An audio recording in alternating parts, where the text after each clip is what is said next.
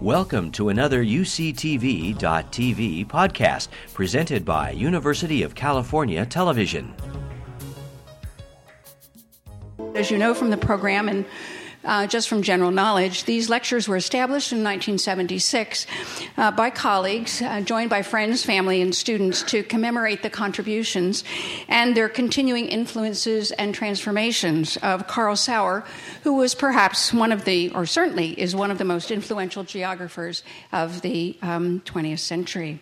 His books, his works are veritably cross and transdisciplinary, and there are many concepts and approaches that Sauer pioneered and or championed that scholars use today, often without realizing their origin and their history. Sauer was a professor of geography here at Berkeley from 1923 to 1957, and he was an emeritus professor until his death in 1975.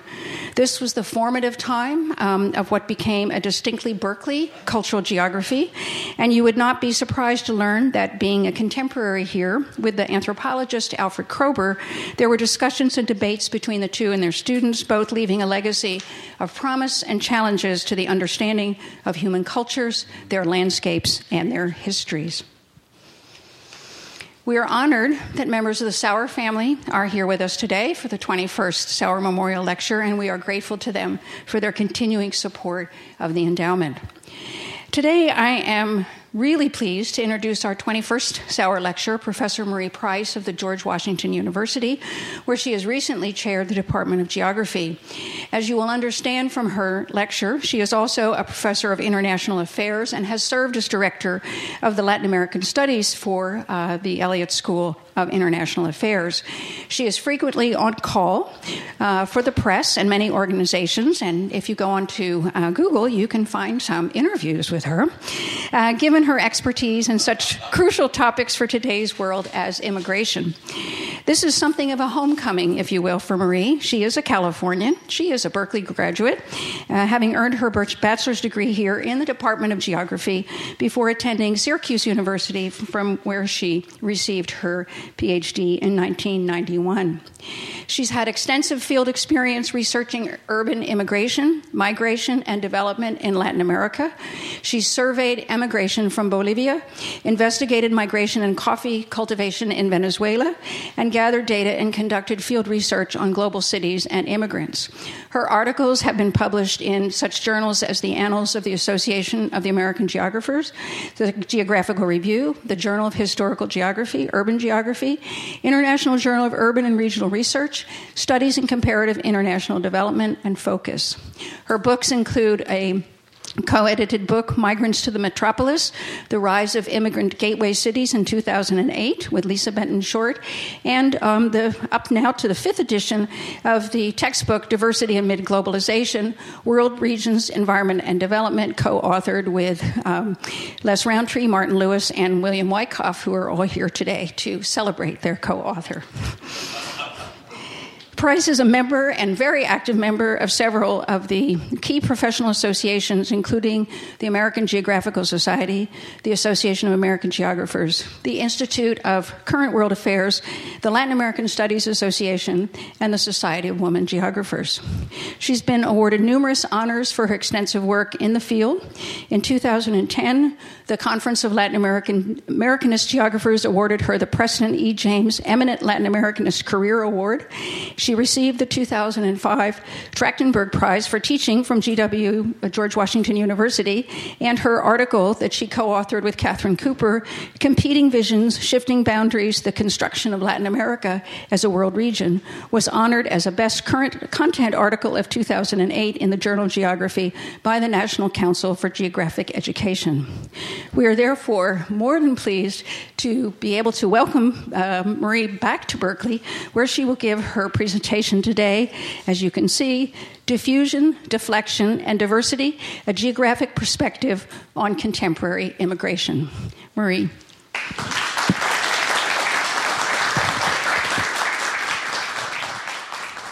Well, it's a great privilege to be here and to see so many familiar faces and friends.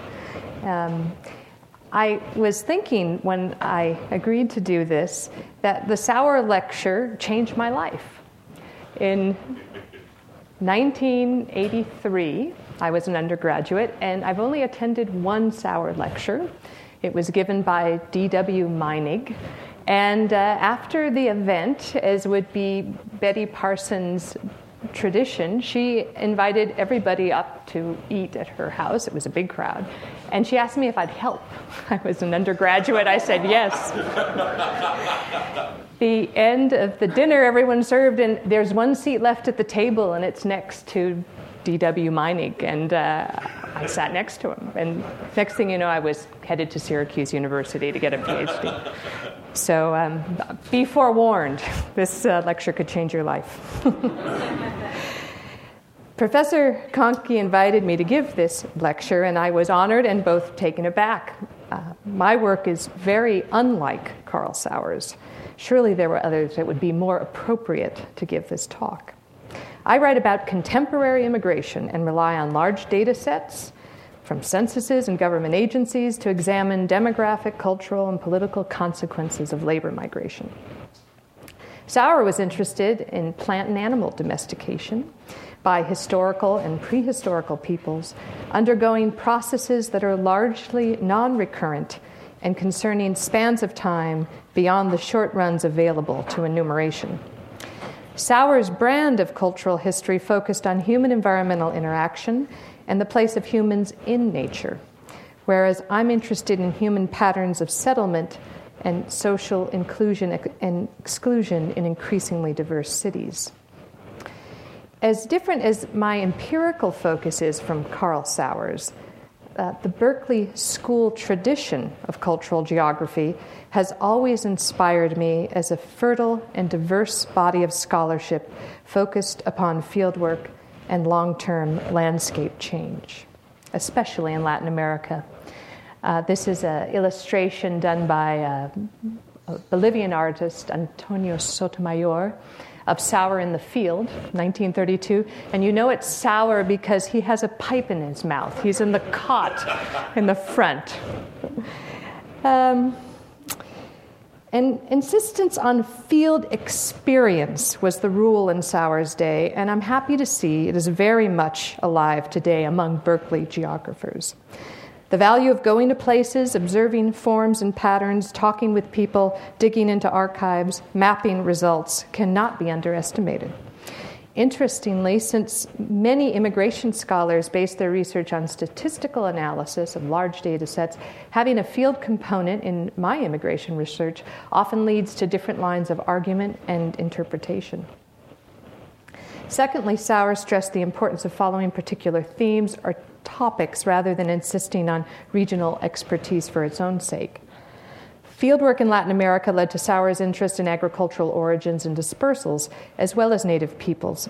But ultimately, the topic demanded research well beyond the boundaries of Latin America.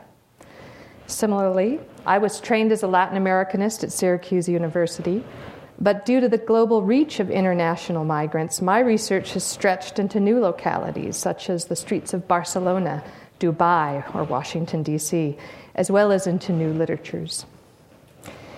Sauer insisted that geographers make value judgments in their writings and actions, and for Sauer, these judgments reflected his serious concern about environmental degradation, especially the threat that modernity posed for traditional rural peoples. Sauer was not an overt activist, but he sought to engage a broad audience and share his deeply held conviction for the necessity of sustainable livelihoods. Over 70 years ago, he published a subtly subversive book for American school children, Man in Nature, America Before the Days of the White Man. Granted, it's not a gender-neutral title, but it was handsomely illustrated by Bolivian artist Antonio Sotomayor, and it was a book meant to teach American children about Amerindian life prior to European contact that was way ahead of its time. Sadly, its message did not penetrate U.S. school curriculum in the 1930s, but it demonstrates a conscious effort at outreach and engagement that continued throughout his lifetime. As an immigration scholar, my outreach has been through policy engagement, working with immigrant groups, and creating tools that local jurisdictions can use to facilitate immigrant inclusion, a project I just finished with UNESCO. The value judgment I bring to my research is that immigrant inclusion is important but difficult and does not naturally happen because racially, linguistically, ethnically distinct immigrants force a re-examination of self and collective identity that can be difficult for native and foreign-born alike. Yet ultimately, inclusion is essential in our increasingly diverse and immigrant-dependent societies. Or, as political scientist Robert Putnam reminds us, the central challenge for modern, diversifying societies is to create a new and broader sense of we. I was fortunate to be an undergraduate at Berkeley in the early 1980s, when practitioners of the Berkeley School of Cultural Geography were still an active force in the Department of Geography. And when I teach geographic thought to seniors in my department, they all read works by Carl Sauer. Most recently, we discussed the essay, The Seminar as Exploration, which is concluded in William Denovan's newly edited collection called Carl Sauer on Culture and Landscapes. And as Dr. Conkey said, you cannot ignore Carl Sauer when you're talking about 20th century North American geography. My human bridge to the tradition was the incomparable Dr. James Parsons, a student of Sauer's and noted Latin Americanist in his own right. Parsons was a mentor and friend from my undergraduate days at Cal until his death in 1997. Jim always referred to Carl Sauer as Mr. Sauer, a deferential stance towards the man and his work that frankly seemed out of place with the rough and tumble world of Berkeley academic discourse. What was it about the man and his scholarship that seemed beyond reproach? For some geographers in the department, I always suspected that this deference was annoying and even downright perturbing. Like Sauer, most Berkeley scholars are eager to chart their own course. And by the 1980s, critical social theory and later political ecology were the roads that beckoned. Traditional cultural geography a la Berkeley was too much cumbersome baggage, best to cast aside. I believe that a tremendous opportunity was lost by this rejection. Rather than build connections with an intellectual tradition that has inspired multiple generations of American and Latin American geographers, the preferred course was an active disassociation from a rich academic inheritance that any other department would embrace. So in today's talk, I hope to demonstrate how two traditional Sauerian concepts, cultural diffusion and cultural landscape, have been relevant in my research on immigration. I will draw upon a decade of fieldwork in the Americas, especially Washington, D.C., and Cochabamba, Bolivia, to demonstrate how immigration creates new patterns of diffusion and ruptures in the landscape that must be acknowledged in order for more inclusive and diverse communities. So let us turn now to the topic of immigration. Immigration has always captured my geographic imagination. The literature on immigration is immense, and scholars from many disciplines contribute to it. Ironically, given the popular and scholarly interest in immigration, very few people actually leave their country of birth for residence abroad.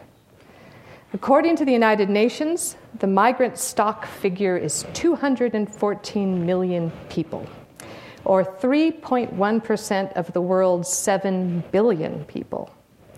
Of course, this figure does not capture all international migration, so it's important to consider this number as a demographic floor and not a ceiling.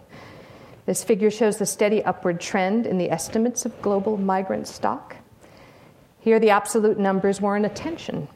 In 1960, the world's migrant stock was about 80 million, and a large portion of those numbers came from the partitioning of India, along with traditional countries of settlement, the US, Canada, Argentina, and Australia. Today, the number exceeds 214 million, which, if grouped together in one state, would be the 5th largest country in the world, wedged in between Indonesia and Brazil. Despite the absolute growth of immigrants, for 50 years, the world's migrant stock has ranged between 2.1 or 3.1% of the world's population. So why is immigration a big deal if so few people leave? The answer is uneven geographic distribution. When shifting level to the nation state, where immigrants settle, is extremely uneven, both in terms of absolute numbers and proportion of the total population. It's no surprise to anyone in this room that the United States is the largest foreign-born population, around 40 million, which is more than 3 times larger than Russia, which is the second largest foreign-born population, followed by Germany, Saudi Arabia, Canada, and France. A more interesting list of immigrant destinations shows that states where migrants make up the largest proportion of the total population. Here, the Gulf states stand out, with Qatar topping the list at a whopping 87% foreign-born, followed by the UAE at 70% and Kuwait at 69%. Migrants to these countries come from other Arab states, but also large numbers are from South and Southeast Asia. A running joke amongst immigrants in Dubai is that it's the best-run Indian city in the world. 2 cities on this list, Singapore, a city-state that relies heavily upon immigrants from neighboring Malaysia, but also from East and Southeast Asia, and Hong Kong, which for administrative purposes is still treated as a demographically distinct entity from the PRC, although not surprisingly, the majority of Hong Kong's immigrants come from mainland China. By comparison, the U.S., which is not on this list, only has 12.5% of its population foreign-born. The uneven geography of immigrant settlement is more stunning when you shift to the scale of analysis to metropolitan areas. In research that Lisa Benton-Short and I conducted on immigrant gateways, we found that 19 metropolitan areas that had over 1 million foreign-born residents accounted for nearly 1 in 5 of the world's immigrants in 2005. This map is dynamic and changing. Cities such as Doha and Madrid may soon be added. Buenos Aires fell off the list, but may be back on when the census is completed. Also, there's emerging data on the foreign-born in Chinese cities, especially Shanghai. And these global immigrant destinations, the foreign-born, can be 1/4 or more of the total population, a point that's underscored by this next figure, which shows a list of cities followed by the percentage foreign-born in red, and then the percentage of the country's foreign-born in blue. So, for example, Toronto, which is over 45% foreign-born, whereas the country of Canada is a little bit, about 20% foreign-born. Mapping the world's urban immigrant destinations is challenging because no agency collects and distributes urban immigrant data. But this figure shows metropolitan areas, with work I've done with my colleagues at GW, that have at least 100,000 foreign-born in purple, those with 250,000 foreign-born in green, and over 1 million in red. Europe, the region of the world with the most immigrants, and North America dominate this world view. Yet Southwest Asia has many important destinations, and there's some significant shifts occurring in East Asia, with more immigrants flowing into cities in Japan, Korea, and China. Unfortunately, serious data gaps result in underrepresentation of immigrant movements in sub-Saharan Africa, which we know are significant, but we just don't have data on, as well as for India and China, although China's story is really much more of internal migration. But on this map, there are over 140 metropolitan areas that account for about 70 million immigrants. And each of these dots represent cities that are experiencing demographic, cultural, and economic change due to immigration. So let me turn to the first concept of cultural diffusion. Large-scale contemporary immigration, especially to cities, creates new pathways of cultural diffusion that are both exhilarating and intimidating to localities and livelihoods. The agents of cultural diffusion are immigrants themselves. especially when they arrive in large numbers as adults and bring with them distinct cultural practices, languages, religions, food preferences, identities, and taste. Obviously, culture is complex and cannot be reduced to national origins. But country of origin is not a bad proxy measure for culture, and it gives us some data to work with when trying to understand global and metropolitan level change.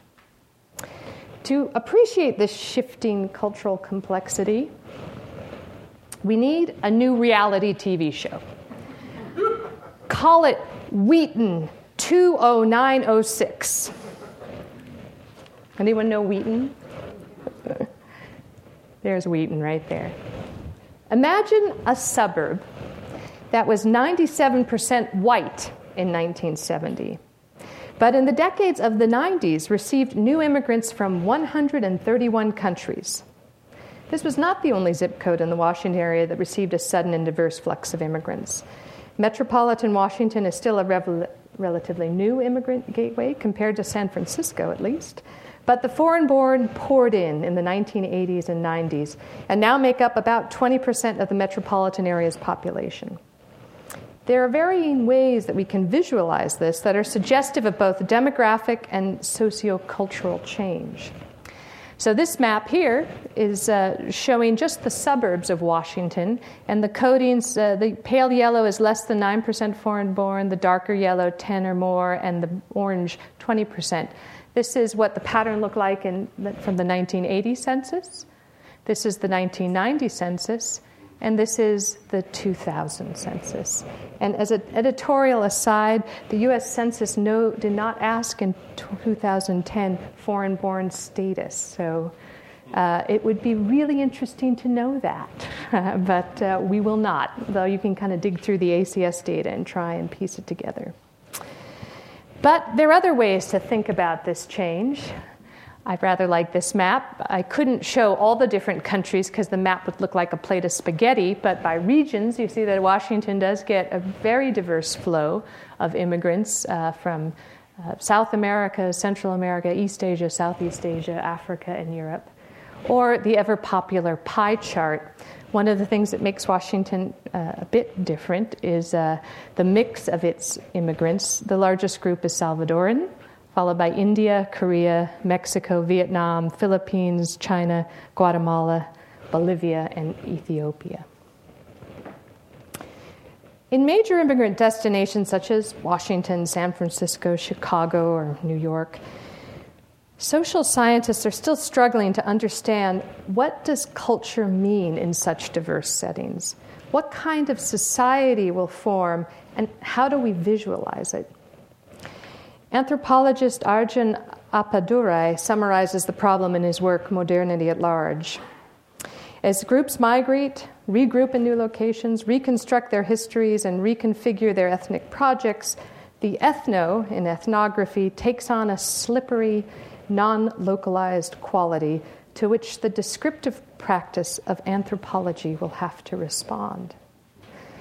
Like anthropologists, many cultural geographers usually associate culture with territory, yet it is the non-localized or re-territorialized experience of culture, in part brought about by complex migratory streams, that is unsettling and unexpected.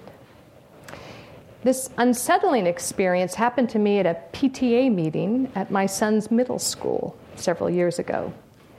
Before it began, an announcement was made that the proceedings would be simultaneously translated into Spanish, not unusual, and Mongolian, unusual. I later found out that through the U.S. diversity visa program, a sudden influx of Mongolian families had arrived in the early 2000s and settled in Arlington County, hence the unsettling need for Mongolian translation. There is an uneasiness when our assumptions about the cultural map of a place do not conform to our experience. And in places that undergo rapid demographic change due to immigration, the sense of cultural uncertainty is shared by native-born and foreign-born alike.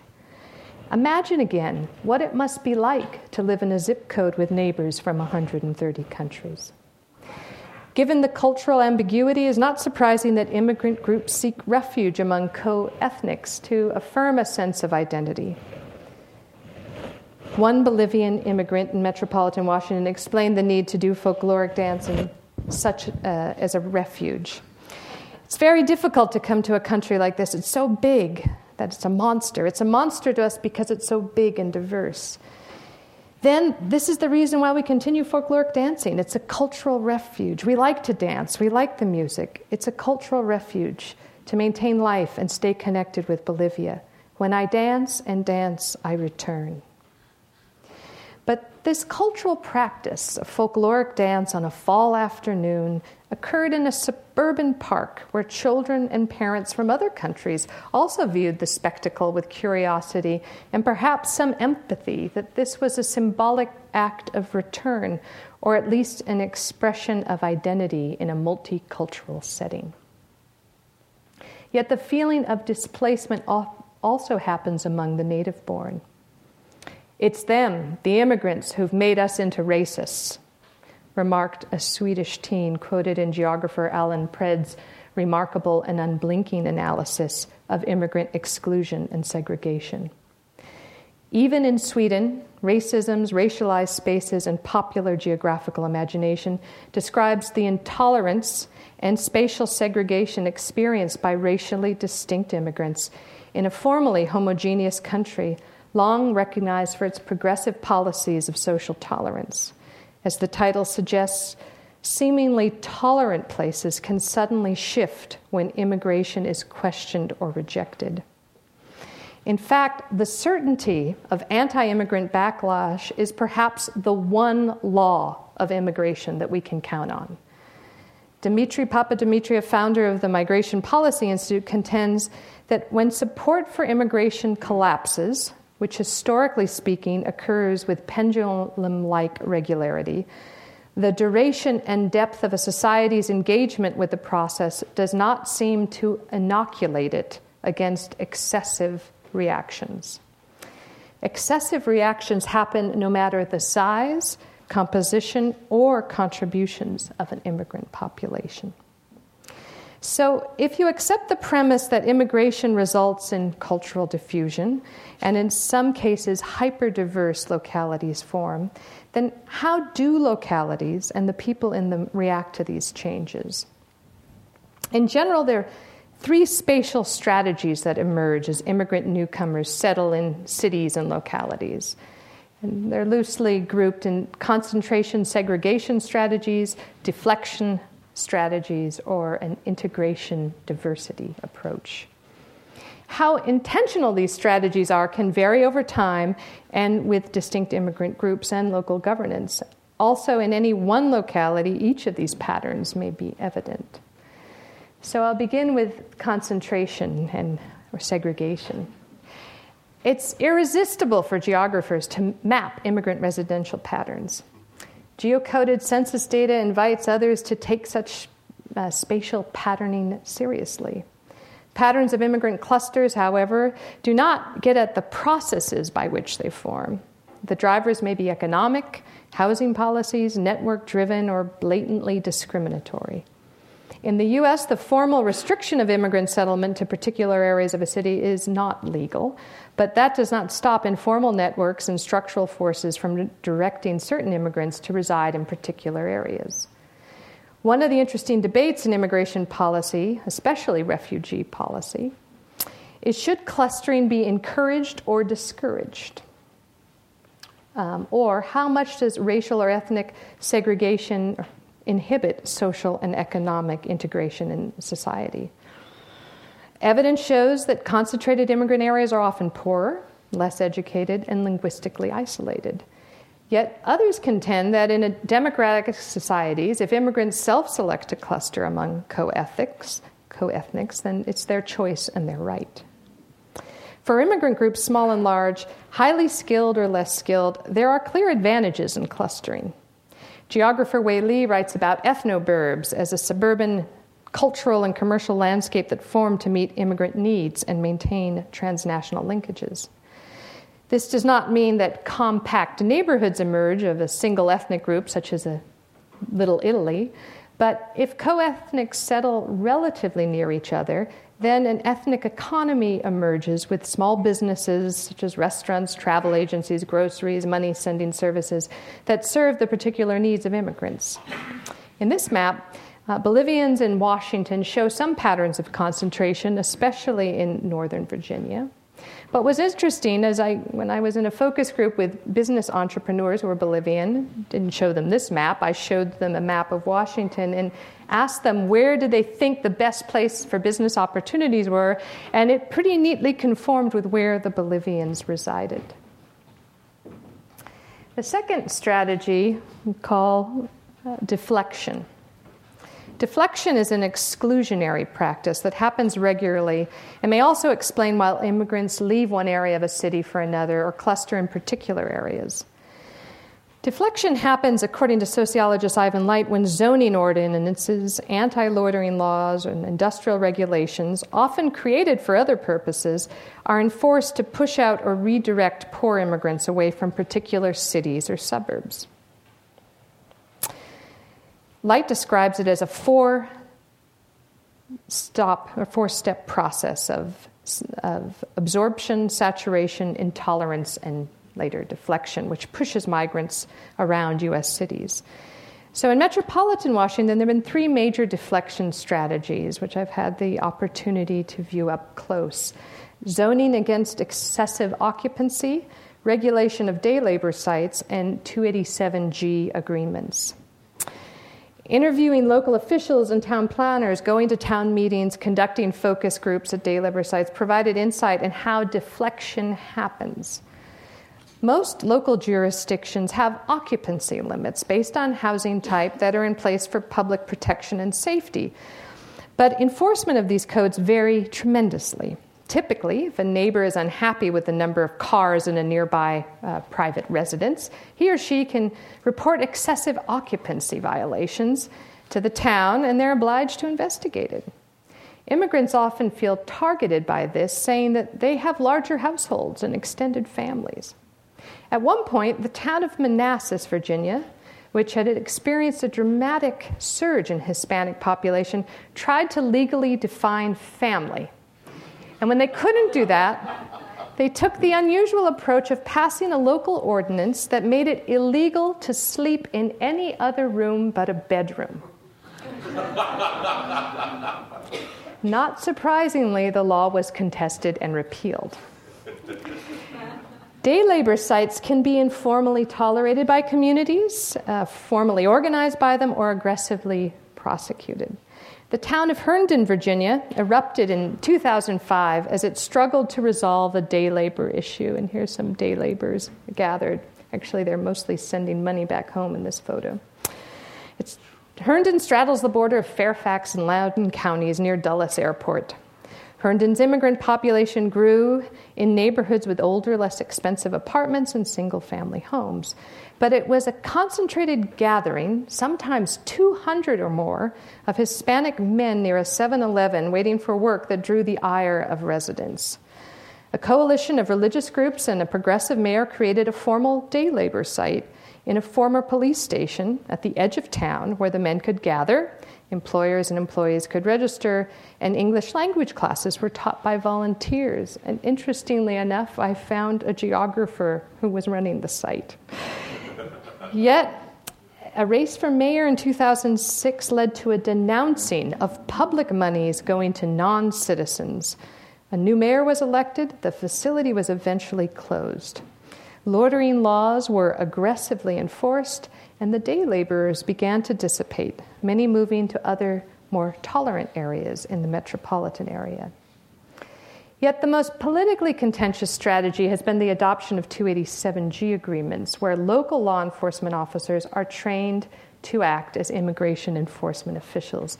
And interestingly enough, Herndon was one of the first towns to adopt the 287G agreement, which was considerably more costly than maintaining the day labor site. But it was Prince William's County decision to adopt the 287G, led by an an ambitious chair of the County Board of Supervisors, Corey Stewart, that led to an ugly chapter in immigrant deflection processes. Among Latinos, Prince William County had been a popular destination with good schools and affordable housing, but suddenly it became tierra prohibida. A year and a half into the program, when enrollment in ESL programs showed declines, Corey Stewart declared victory. Yet the stigma against Prince William County's anti-illegal immigrant approach manifested itself in stunning devaluation of home prices and a dramatic drop in small businesses, so much that the Chamber of Commerce asked that they stop enforcing the policies. The county was hurt much more by the economic recession in 2008 and 2009 than comparable outer jurisdictions. Robert Putnam's 2007 large-scale study documenting greater erosion of social capital or trust in more ethnically diverse settings is a relevant, albeit controversial, study. He warns, in the short to medium term, immigration and ethnic diversity challenge social solidarity and inhibit social capital. Or, in the vernacular, diversity, at least in the short run, brings out the turtle in all of us. Yet there are scholars who highlight the diversity advantage, such as Richard Florida's The Rise of the Creative Class, or Annalee Saxenian's The New Ergonauts, stressing the positive economic impact of creating societies that are open to diverse peoples, including immigrants. Usually this group is mostly interested in the highly skilled immigrants, but not always. In metropolitan Washington, South Asian Indians are the second largest immigrant group in the region, probably the only metropolitan area where they're number two, except maybe San Jose. They're generally highly educated and have higher than average household incomes. In terms of immigrant settlement, they are highly suburban and dispersed, and there's no real residential clusters. They are large in number. Although this map does show some residential avoidance, the District of Columbia and Prince George's County, which is this area here, that's the palest green. In both these cases, these are areas where African Americans are, or at least recently have been, the majority. In the District of Columbia no longer has a racial majority, as according to 2011 estimates. For people with families, the district also has notoriously underperforming schools, despite recent efforts to improve them, so that's one of the explanations. But mapping immigrant inclusion or exclusion, at least in Washington, there's always a complex layer of black-white racial segregation that seems to be influencing the settlement decisions of immigrant newcomers from very different backgrounds. In terms of celebrating the diversity advantage, I return to Wheaton, the location of my imaginary reality show. Wheaton officials decided to promote their diversity with a marketing campaign. Wheaton, deliciously habit-forming. Why go to downtown to eat, where the food's more expensive and there's no parking? Come to Wheaton. You can still have all the ethnic food and diversity you want. Now, my comments about the cultural landscape. The cultural landscape concept has been useful to me in appreciating the ways that immigrants change localities, not only demographically, but also through the built environment. Cultural landscapes, especially residential ones, often conceal the degree of social change occurring, and that epitomize the lie of the land that Don Mitchell writes about in his analysis of migrant agricultural workers in California. But commercial and religious landscapes can be more revealing of multicultural dynamism. There's also an ephemeral ethnoscapes that groups create to maintain identity and transnational linkages. In terms of immigrant exclusion or backlash, these physical changes to familiar places often deeply distress long-term residents. So when I take my students out to Washington's edge gateways, they are struck by the normalcy of it all. narrow townhouses, brick garden apartments with rows of cars in front of them. They're no way distinct immigrant markers. They almost seem disappointed. How come the lawns don't have pagodas on them or shrines to the Virgin of Guadalupe? But then we turn a corner and a strip mall or ethnic shopping center heralds an immigrant-created landscape, such as Eden Center, named for a popular shopping center in former Saigon, or Seoul Plaza. My GW colleague Elizabeth Chaco defines these as socio-commerce-scapes that play important commercial and community-building roles for immigrant groups who are not residentially clustered. If you've been to Washington, D.C., you may be familiar with the Shaw neighborhood, and especially Use and 9th Streets, where there's an impressive array of Ethiopian restaurants, music shops, and ethnic services. Ethiopians were important small business pioneers in this area in the 1980s and 90s, before the Green Line opened up U Street to a wave of gentrification. Yet, when the Ethiopian community approached the D.C. government about designating the area Little Ethiopia, they were publicly rebuked. For the first half of the 20th century, U Street in the Shaw neighborhood was the Black Broadway for segregated Washington. This is where Duke Ellington lived and performed, and famous venues such as the Lincoln Theater are still located. Ethiopians were welcome to bring their businesses to this place and reshape its landscape, but there was no formal rebranding of this place as Little Ethiopia. Ethnoscapes, another Apadurai term, are created through fluid networks of people that are often ephemeral in nature. Rather than the built environment, they're an informal occupation of space for a particular event that may be filled with meaning for the immigrants involved. I've learned a lot about the Bolivian community through spending time at immigrant-run soccer leagues. These gatherings are not just about a sport. They are social events where friends gather, news from home is shared, jobs are offered, and funds are raised to help communities back home. One of the more interesting events I attended was when the Bolivian ambassador, the hip guy here in the ponytail, presented the Copa Eva Morales to the championship team from the Incopea League, Mamanaka.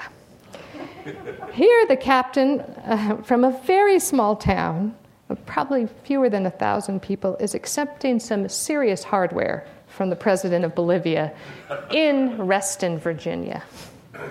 Which leads to Bolivia and how landscape analysis and interpretation have been fundamental in understanding the complex transformation that is occurring in this rural area due to long-standing and far-reaching patterns of immigration. Up until now, I've focused upon the impacts of immigration, but how does emigration transform landscapes? And what do people think about this? An area I have done research for 10 years now, the Valle Alto. And this rural scene is very much a transnationalized landscape.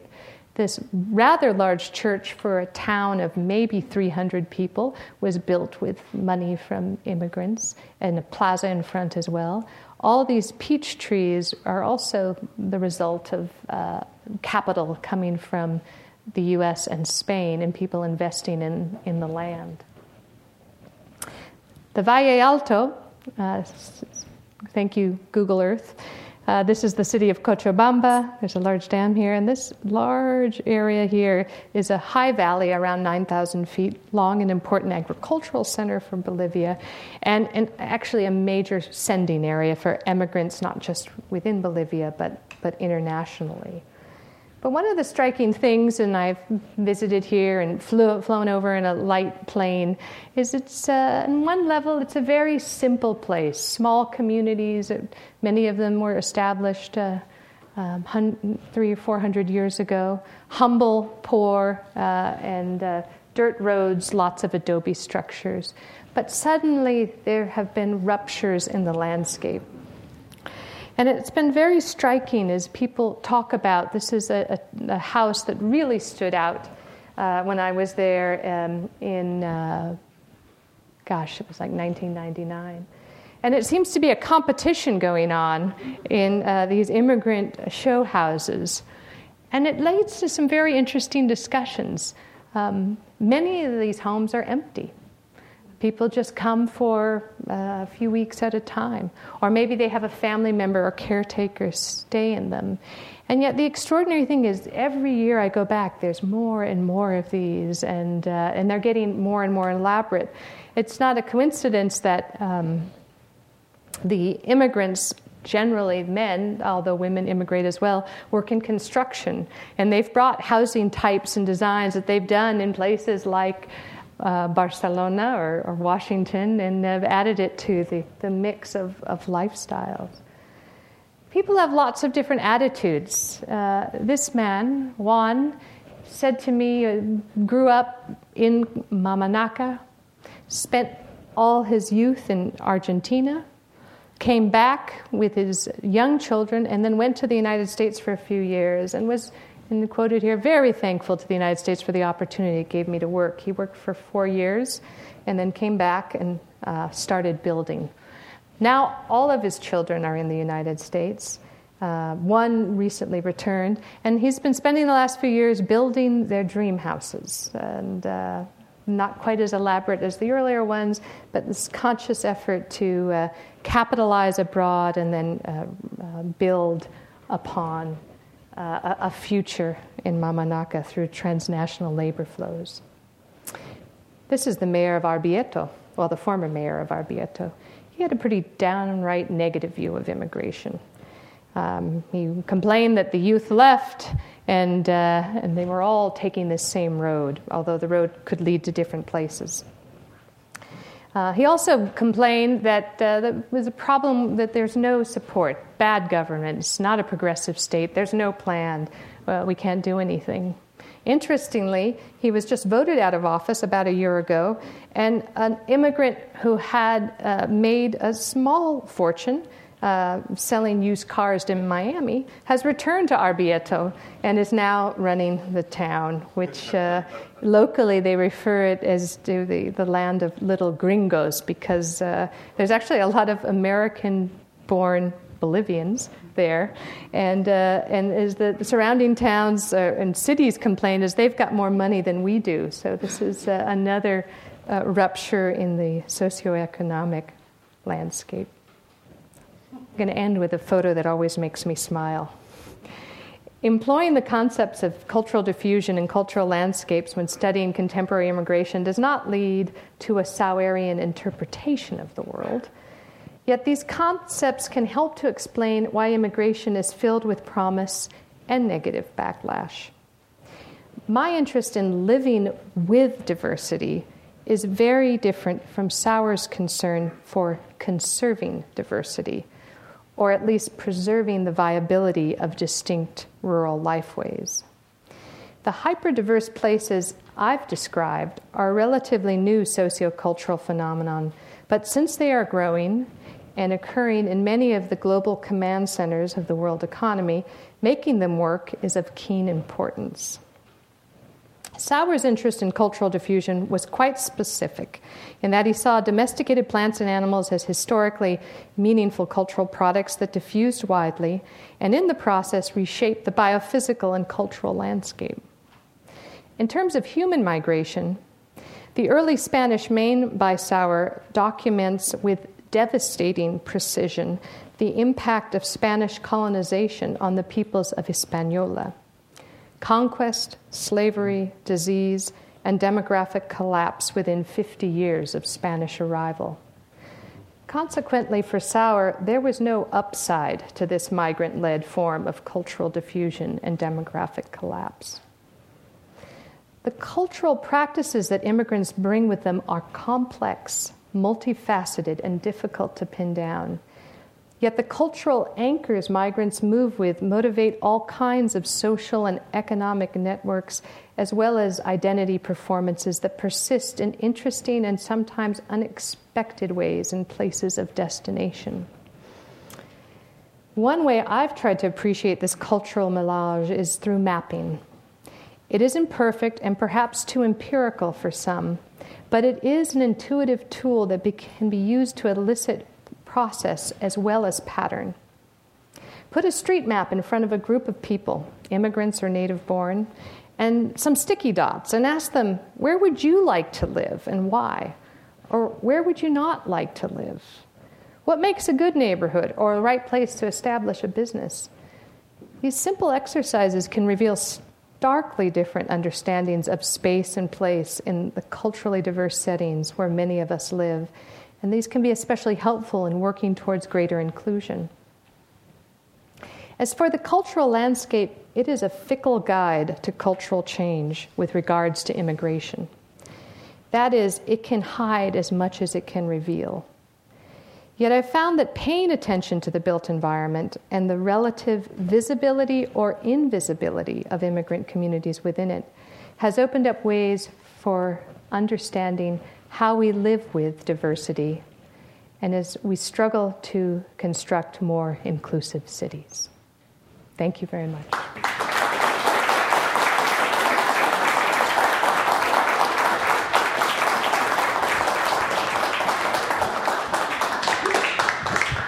We do have time for some questions if anybody would like, and we do have a microphone to pass around. Anybody want to ask any questions or make some comment?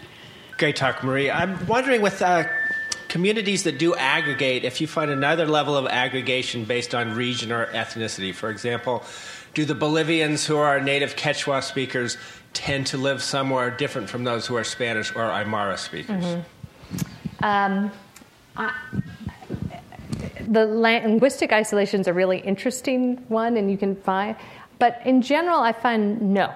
That actually most of the speakers who come are either Spanish or Quechua speakers, and we don't have many Aymara speakers. But I mean, if you start looking at language, and in some of the ACS data, you can tease that out. But what I found, the separation in Bolivians, and I've mapped this quite a bit, is it's often between class differences and also time of arrival. So there's this perception of the newcomers versus the old guard, and it's probably when they are where they're able to buy homes and afford to live, and that shifts.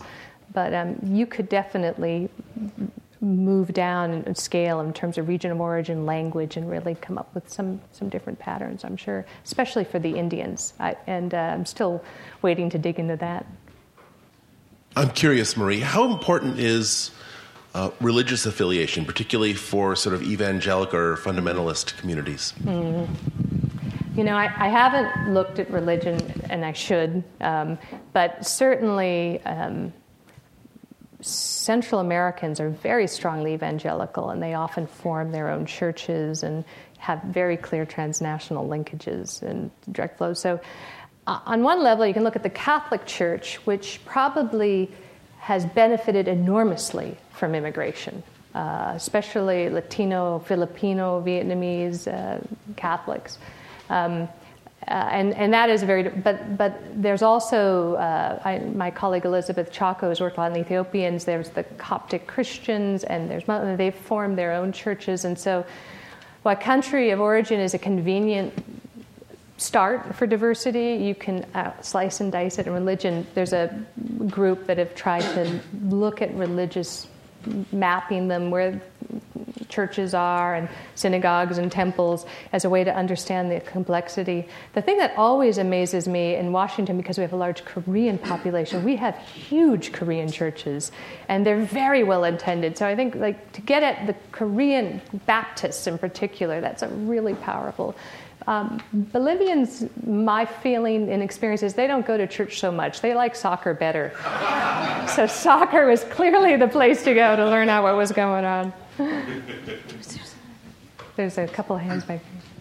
Yes, thank you. Pardon me. Thank you very much. Some time ago, I found an old study that I guess apparently at the time was real well known. It was William Kornblum's study of, I think, working class communities, which is a sociological rather than anthropological or geographic, at least not self-consciously either of those. Mm-hmm. And this was Chicago in the 50s, so we're talking about all the residue of Eastern European and Southern Europeans who are still Eastern European and Southern European. And one of the interesting things was, this was a time of industrial prosperity. I mean, the steel mills were rolling along. I don't know the exact ups and downs economically at the time, but one of the chief places of negotiation between the different groups was the workplace. And these are large, industrial places with a lot of internal technical division of labor. So there's all this place about who's going to be the foreman and who's going to work under whom.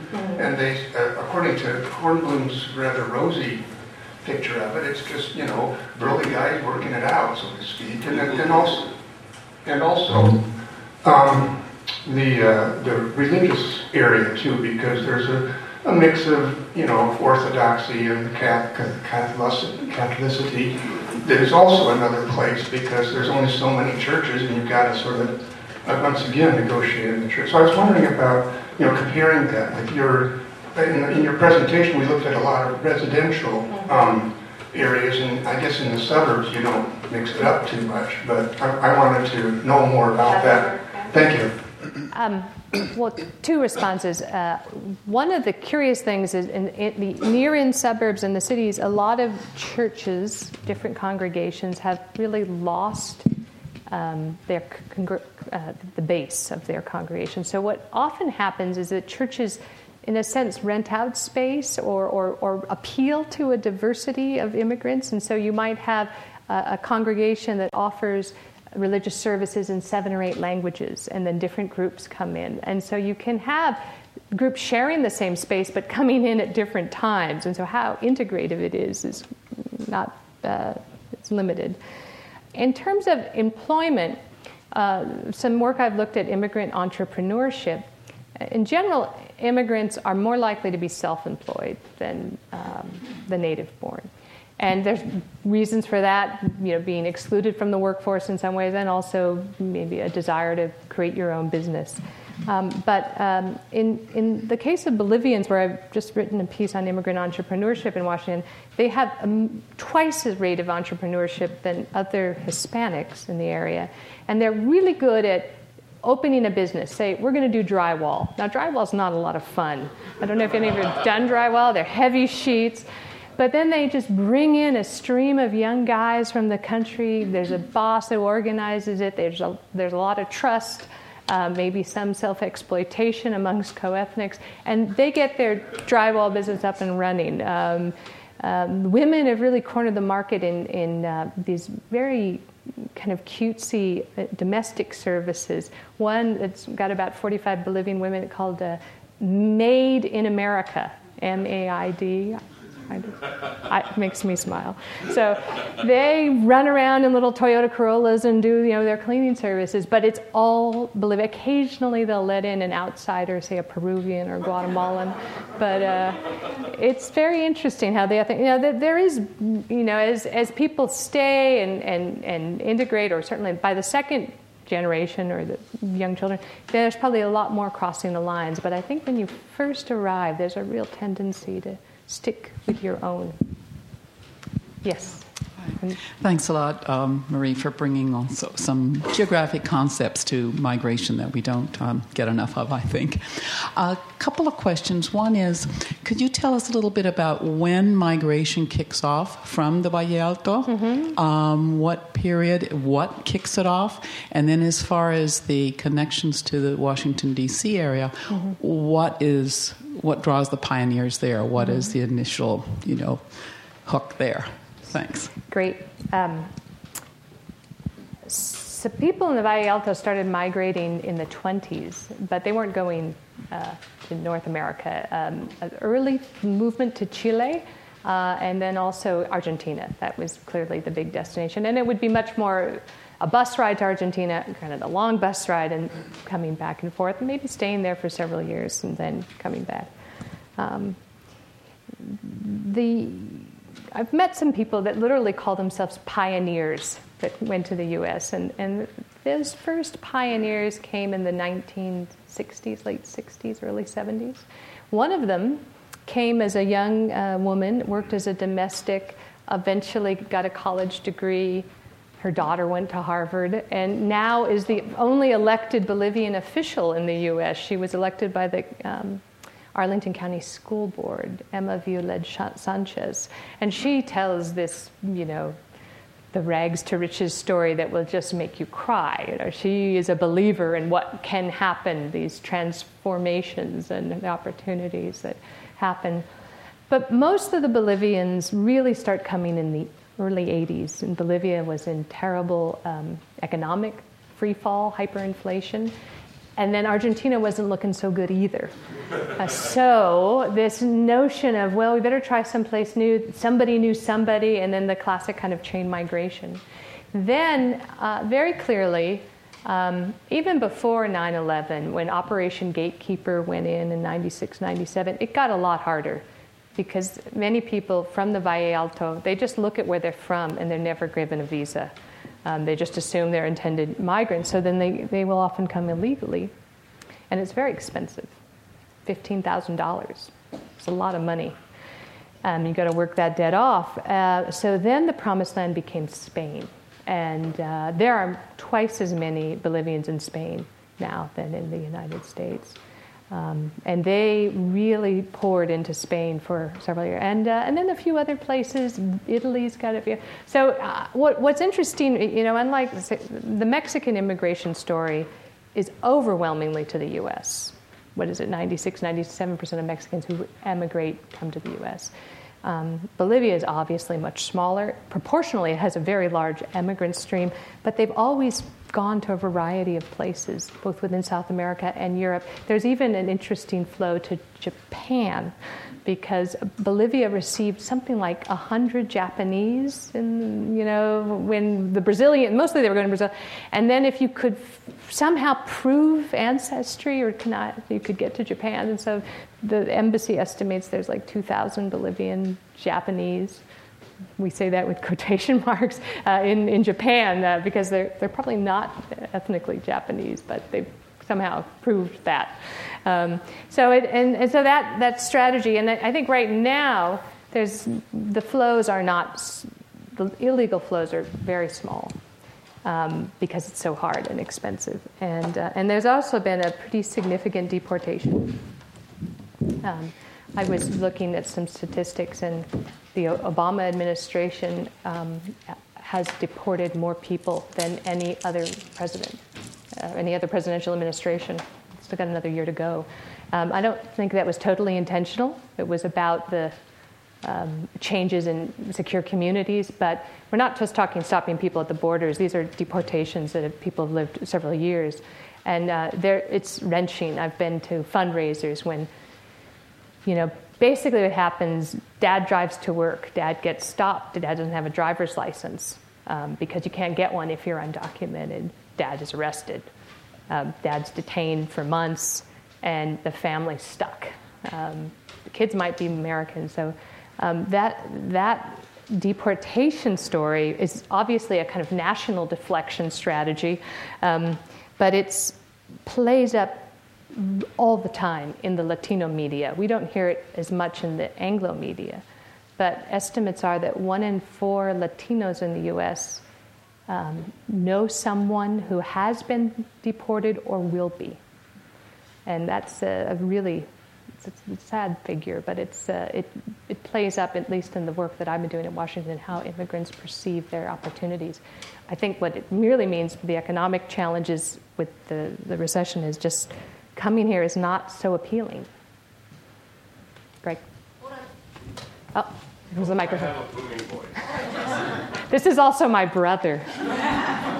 So I was looking at the economic examples from Prince William County. Mm-hmm. 2 questions. How well known in that community were those in the economic consequences of the immigration policy? Mm-hmm. And looking at what's happening in Alabama and earlier in Arizona, what could our elected officials learn from geographers? Thank you for that policy question. So in Prince William County, as people looked at the data, it's very hard to tease out the impacts of the recession, which was coming on at the same time. And there was also a lot of home foreclosures there, especially among Hispanics. And was that because they just decided to walk away because of the political environment. The political environment was really ugly. And I went to a couple meetings, and it was terrifying. It really had this mob quality of people just inciting, saying outrageous things from both sides. So one of the things that I learned from that, I went and interviewed the sheriff who had to enforce this. And I asked him, let's say tomorrow legislation was changed and everybody that came undocumented, which was the target of their search, became legal. What would that mean to you?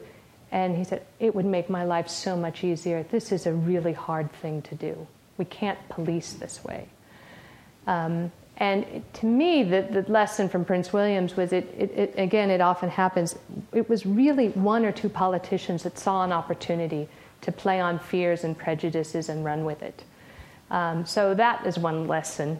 In terms of Alabama, I don't get it. It's not like Alabama has a lot of immigrants to begin with, but I do think it plays upon a general feeling of all immigration is somehow tainted with illegality now because of the deadlock we're in. There has been, people have been saying immigration reform is coming, it's coming, it's coming. It's not coming. And so states and jurisdictions think, well, this is the way we act. And I'm not sure Alabama can go much lower economically, so that's hard to really compete. But Arizona, I think there is some pretty convincing evidence that it's having economic implications. But at the same time, if you really believe that immigration is making your place worse, then you're going to marshal evidence that will support that, and people do. I think that was probably, unless somebody has another burning question, was probably the last question. What can geographers offer to policy? It's a good one for us to all reflect on, and also think about the ways in which Marie has so creatively used some of these Sauerian concepts to engage us in something of everyday concern. We thank you enormously. Please join us for refreshments just in the atrium here. And thanks again, Marie. Thank you. You've been listening to a podcast by University of California Television. For more information about this program or UCTV, visit us online at uctv.tv.